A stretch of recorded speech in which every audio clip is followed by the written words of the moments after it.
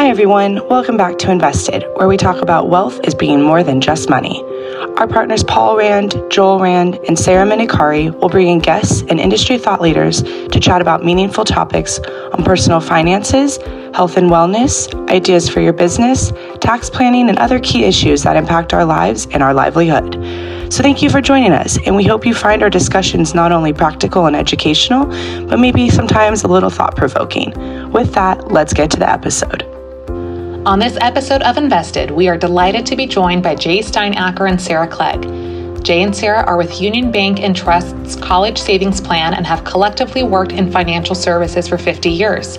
Union Bank serves as program manager for the Alabama, Illinois, and Nebraska state-sponsored 529 college savings plans that combined have over $27 billion in assets and nearly 1 million investor accounts. With education expenses steadily increasing over the past 30 years and total U.S. student loan debt soaring to $1.4 trillion, saving for college is as sensible as it is critical. For parents and grandparents who wish to help their loved ones cover education expenses, 529s prove to be a viable solution that comes with many benefits. Tune in as we discuss what you need to know about 529s, how they work, what is considered a qualified education expense, and some additional potential tax and estate tax benefits that come along with them. Off we go. Welcome back to Invested. We are joined today with Jay Steinacker and Sarah Clegg. Jay and Sarah are with Union Bank and Trust's College Savings Plan. Today, we are going to talk all things 529s. So let's get started. Hi, Jay and Sarah. Good afternoon, Sarah. Thank you for being here. Great to be here. Thanks for having us. We're looking forward to an insightful 30 minutes. So I understand a fun fact that you're both alumni of University of Nebraska. Did you go to the same campus? I believe so. I was in Lincoln. Were you, Jay? Yes. So, yes. And you can tell with the addition of gray hair that I actually went to UNL when Nebraska had a football team. The last 20 years we've been struggling a little and maybe a little lighter on the football quality, but it will come back, Sarah. So Jay and Sarah, our practice is very planning driven. The majority of our clients have a financial plan, and that allows us to prioritize what's important to them and ensure all their goals and milestones are being met along the way. So normally how it goes is we'll discover clients have children or grandchildren and begin to talk about education expenses, if covering those expenses are important to them, because they're not always, and how to best save for it. So one of the potential vehicles used as a solution is a 529. So let's start with the basics. What is a 529 and why are they used? Great question. Thank you, Sarah. And I think when people look and when they're working with their investment professional, that overall financial plan, first and foremost, saving for your own retirement is essential. But a lot of parents, grandparents, the second thing they're looking to do is help and invest in that next generation, whether it's a child or a grandchild. And when you look at 529 plans, and we use that terminology, but it's just the section of the tax code that allows a lot of tax advantages for all of us as college savers. So 529s, the federal government and state government got a lot of things right. There's a lot of complaints with federal government and state government, but here they really connected the dots and put together a very, very strong structure. And when you think 529, it's a college savings program for a future loved one, whether it's a child or a grandchild or a nephew, niece, or a family friend. There's a lot of tax benefits. And the biggest benefits, tax-deferred growth, and we always use different terminology. Tax-deferred growth is just saying that the money is not taxed while it's being invested and set aside in the plan. So no federal or state taxes when it's in the plan. And when it comes out of the plan for qualified college expenses, it comes out federal and state income tax free. So the tax benefits are phenomenal. They're flexible. We'll touch on expenses. We'll touch on what colleges are covered, but flexibility is huge. There's also, for those individuals that are concerned about estate taxes, there's some estate and gift tax benefits on top of the tax benefits.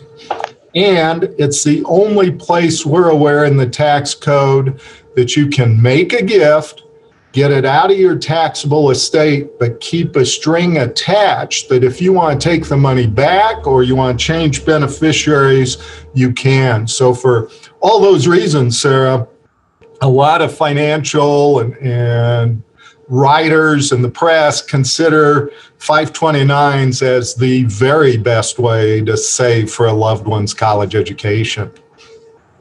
Are there any limitations who can open a 529, whether it be a parent or a grandparent or an aunt in my case? Can anyone open up a 529? Very, very flexible. And that's a good point, Sarah. We should have mentioned that there's no income limitations or phase outs. So with IRAs and Roths and different programs, sometimes if you earn or have too high of income, you're not allowed to. That's not the case with a 529. So a parent can set one up, a grandparent can, an aunt, an uncle. Heck, if you want to set one up for a family friend, you can do that as well. So very, very flexible who can have a 529. We should point out the IRS says there's only one account owner on an account and one beneficiary. The beneficiary is the future student. So you cannot have joint ownership of a 529. And that's why we tell people, hey, it's very, very important to make sure to name a successor account owner in the event of the death of the account owner who's going to step in and be that new account owner. But pretty much no income limits, no phase outs. Anyone can establish a 529. Which is huge because you're right. There are vehicles for different types of things like retirement where you can't contribute because you're phased out of the income limitation. So that's a good point to bring up. We have, in some cases, we have clients that own a 529 and we have a grandparent that wants to contribute, right? Is it better for that grandparent to contribute to their adult child, the parent's 529, or is it better for the grandparent to establish their own 529 for benefit of their grandchild? And that one it depends. They can do either of those options.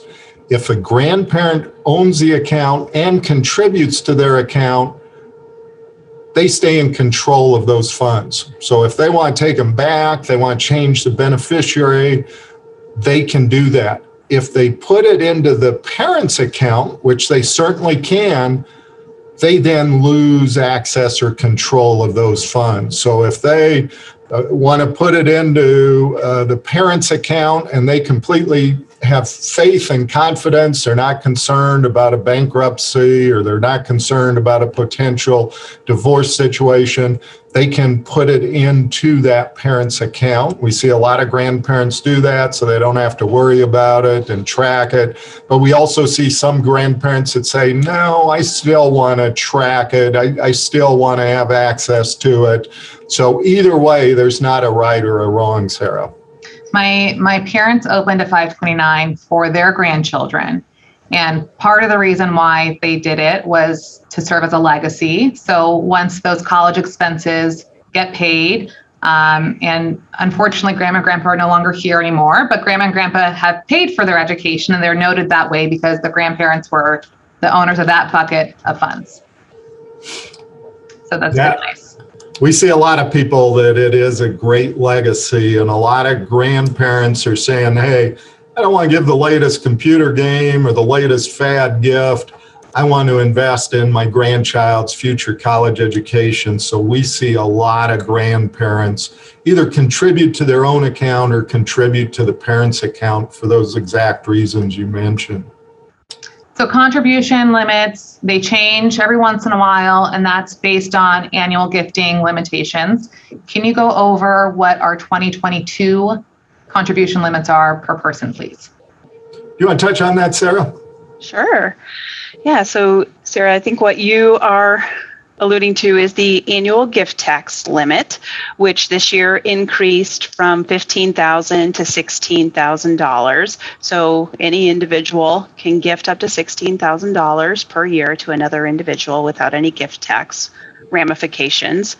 So if we continue down the example of grandma and grandpa having an account where, like Jay said, only one of them's owner, maybe grandma's the owner, but grandma and grandpa could each contribute up to $16,000 per year for each of their grandchildren that they might have an account for. The 529 plans have a much higher overall limit, and it really varies from one state's plan to the next, but you might see anything in the neighborhood of $400,000 and up for the overall plan limit. So gift taxes are certainly something to keep in mind, and that $16,000 per year limit. But if someone wanted to gift more than that, they certainly could, up to the plan limits, which, like I said, vary from one state to the next. 529s also have a really unique provision that allows funding of up to 5 years worth of gifts up front.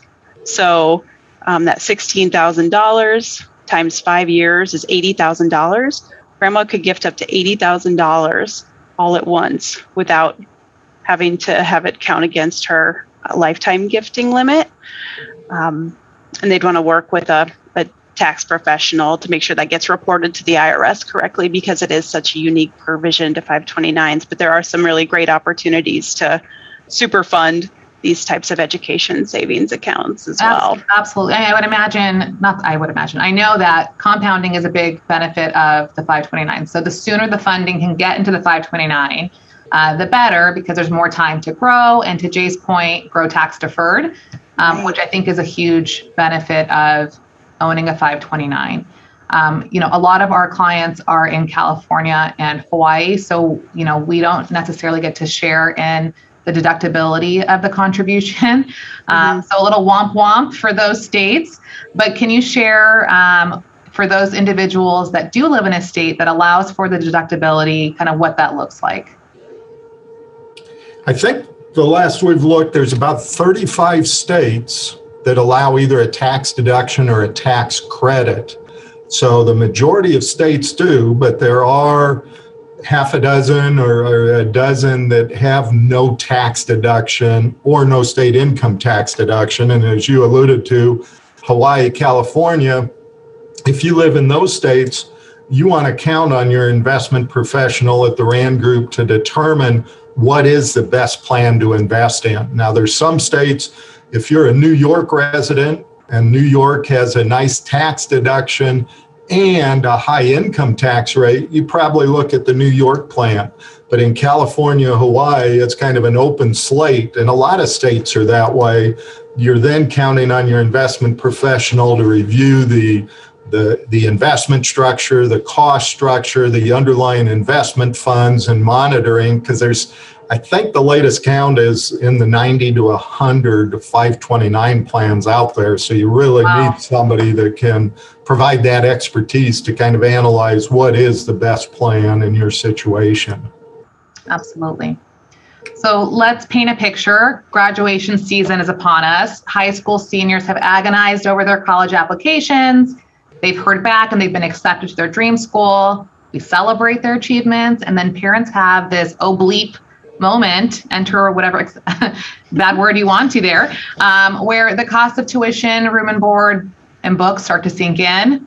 They have some savings. They have this 529 thing that they've been saving to for years. Now what? How can the funds be used to pay for college? Sure. Yeah, so the first thing to consider is that dream school, that college that the student's been accepted to, considered an accredited institution. Most colleges and universities, as well as community colleges, trade schools, vocational schools, are considered accredited for this purpose. But once we've checked that box, then really the funds can be used for the big ticket items associated with attending college. So of course, tuition and any fees associated with the program they're enrolled in. Room and board is considered a qualified expense if the student is enrolled at least half time. So that's the only list of qualified expenses that has that additional caveat. They need to be enrolled at least half time, as determined by the institution they're attending. But like you said, Sarah, books, supplies, any of that mandatory equipment, computers, internet access are all considered qualified higher education expenses for purposes of using the funds that they've built up in the account. And Sarah, they also added apprenticeship programs in the last couple of years, and a lot of programs allow up to $10,000 of student loan repayment, so one time per beneficiary or sibling. So very, very flexible on the expenses that you can use the funds. And it is alluded 1 year, 2 year, 4 year, public, private, trade, vocational, technical, graduate school, foreign schools. I think, aren't there 400 some foreign schools? So very, very flexible, not only the fine schools in California or Hawaii, but across the country. So very, very flexible when you go to use those funds, and a whole laundry list. The expenses we get the questions on, what about transportation? My student is going from California, they're going back east or going down south. Is the airline or the train or Amtrak ticket a qualified expense? It is not. So the IRS says no on transportation. The other big one we get, well, what about personal expenses? That is no also. So Sarah kind of rattled off what are qualified expenses. You really need to stay within those lines that the IRS provides us. What about equipment or laptops or calculators? Do those things qualify as a qualified education expense? They do. So computers and related peripheral equipment, like a printer, might be an example of that, as well as some software packages and internet access are all considered qualified expenses. Say you needed a special financial calculator for your intro to finance class. If it's required for the enrollment in that particular course, then that's also considered qualified. And the other things we see on the equipment that's a little unique, maybe somebody's going to cooking school and they need different equipment for the cooking school. That would be an eligible expense. Or maybe they're going to be a diesel mechanic and they have to get tools. Those also are covered expenses. So not only the traditional 4-year type education, but also trade and technical school, those expenses, apprenticeship program expenses are eligible expenses as well. And then logistically, to actually withdraw the funds, they would call either our team to facilitate it or call the 529 plan provider and just specify the dollar amount that they needed, and then keep the receipts on file for their tax person. Correct? Yeah. Yep. Yeah, and that's a good point, Sarah, that it's important that they keep the documentation. So if they called us on one of our plans, we'd say, yep, we'll send you your $20,000 or whatever amount they request. We don't request any supporting documentation. So it's really the honor system, like a charitable contribution. We tell people, keep those invoices, keep those expenses electronically or in your tax file in the event you're ever audited by the IRS down the road. It's important to have those. And the other thing, make sure you match up expenses and withdrawals. So if you buy a laptop, say in November, out of your personal funds, that's fine, and you want reimbursed by the 529, get that reimbursement from the 529 in the same calendar year, so you don't have a mismatch with the IRS and they say, no, we're not going to qualify that. So if you paid for the laptop out of your personal money, that's fine in November. Make sure that same taxable year you're taking the withdrawal, the reimbursement withdrawal out of the 529 same calendar year. Thank you for bringing that up. That's often a question that our clients pose is there a statute of limitations? How quickly should I be, processing the withdrawals? Oh, shoot, I forgot about, processing a withdrawal for this expense last month. Is that okay? But I think a good rule of thumb is keep it within the same calendar year to keep it clean. There's not a 529 police, but we also don't want the IRS knocking on our door.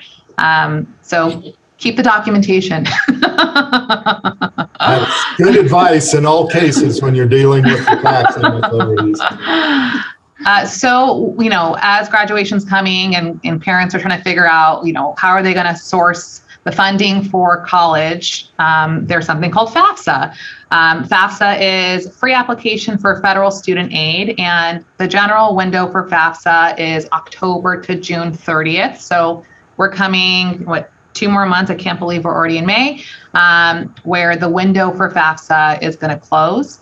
I want to debunk a myth buster that we have here. Will having a 529 affect a student's eligibility to receive financial aid? Great question. Minimal impact. You're better off saving, and a 529 gets favorable financial aid treatment. So you're exactly right. Parents, if you've got a junior in high school, it's October of the year prior that you're doing that October 1 type filing of the FAFSA. Even if you don't think you're going to get financial aid, still complete it, because the college, the institution may have different aid. So it's important to complete. What's going to impact financial aid most, it's not assets, it's the income of the parent. So the federal government, Department of Education, has a calculation they do. You enter in your income and your assets, but income has a bigger impact. They factor in 22 to 47% of parental income into that calculation. It's only 2 to 5.64% of assets. And when I say that, that's a little technical. A lower number is better. So if they're only factoring in 5.64% of a 529, that has very minimal impact on the financial aid award that your student or child may receive. Are there differences in that calculation if a parent owns the 529 versus, let's say, a grandparent or an aunt or a non-parent? That's a great question, Sarah. And we see a lot of grandparents saving a 529. They should continue to do that. But once they get close, maybe they have a sophomore in high school, couple of options. Maybe they change the ownership to the parent to get it moved over so it's treated as a parental asset, which gets favorable financial aid treatment. So if they have confidence and trust in that parent, the grandparent can change ownership over to the parent. Or maybe the grandparent has $10,000, $20,000, $30,000 in their 529. Maybe they pay the last semester or 2 of college expenses because there won't be another financial aid form filed. So grandparent owned or third party, it could be an aunt, uncle, or somebody else. There's just a little bit different planning at the tail end, but grandparents should definitely continue to save. They just need to meet with you, Sarah, and the professionals at the RAND group and say, hey, what do I need to be doing? Or you'll proactively be telling them, hey, we need to consider changing ownership to the parent, or we want to pay that last semester or 2 or 3 of college expenses. So a little coordinating, but not difficult at all, and certainly not a hurdle. The grandparents really need to continue making that great investment. Great. So what if there is money left over in a 529, or for instance, what if, my child is brilliant and they got a scholarship, whether it be academic or athletic, are they penalized for having, a balance, but getting this benefit from the institution? Sure. Yeah, lots of choices in that situation. And that's where the 529 can offer a lot of flexibility to families. So if the oldest child in the family, for example, opts not to go to college or gets that scholarship, the beneficiary on the account can be changed to a family member. So if there's younger siblings, that certainly counts as a family member, but the definition is broad. It extends to cousins, as well as like the mother and father Or so if mom was going to go back to get a graduate degree or something, you could change the beneficiary in that direction. So it's kind of up and down the family tree, as well as extending out to first cousins of the original beneficiary. So it's flexible in that sense. If there isn't someone to change it to, or if they've got accounts for all the other kiddos and they're set already, they can leave the funds in the program. Allow them to continue to be invested, hopefully grow, and maybe name a new beneficiary at a later date. Maybe that original child has their own children at some point in the future, and now this becomes more of a legacy asset. So that's certainly an option. Is there any penalty, Sarah, if a client does a distribution, but it's not for a qualified education expense? What are the ramifications there? Yeah, that's a good question. So if the owner of the account, the parent, whoever has that control, they can access the funds at any point. And if they opt to take the money back out for something other than the qualified expenses, there is a 10% penalty on any earnings, as well as ordinary income tax, typically at both the state and federal level on the earnings in the account. You also mentioned your brilliant student who got the scholarship. And that wasn't me, just to be clear, but my nieces perhaps someday. I'm sure.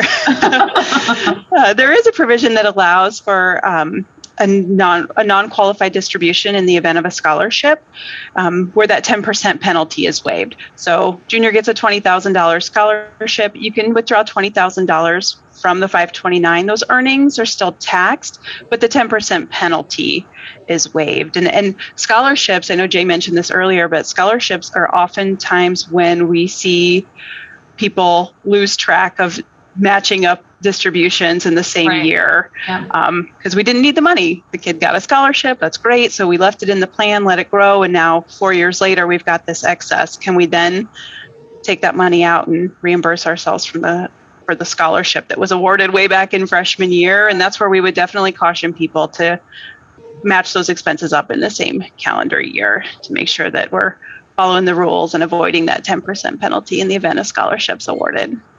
And I might just add, Sarah, the thing we're seeing some families do, that if they have excess funds left over, it truly is, as Sarah mentioned, a legacy asset that leave it in the plan. You might get another 20, 25 years of tax deferred growth. You then maybe split it. You have 3 grandkids or 5 grandkids, you split it at that point.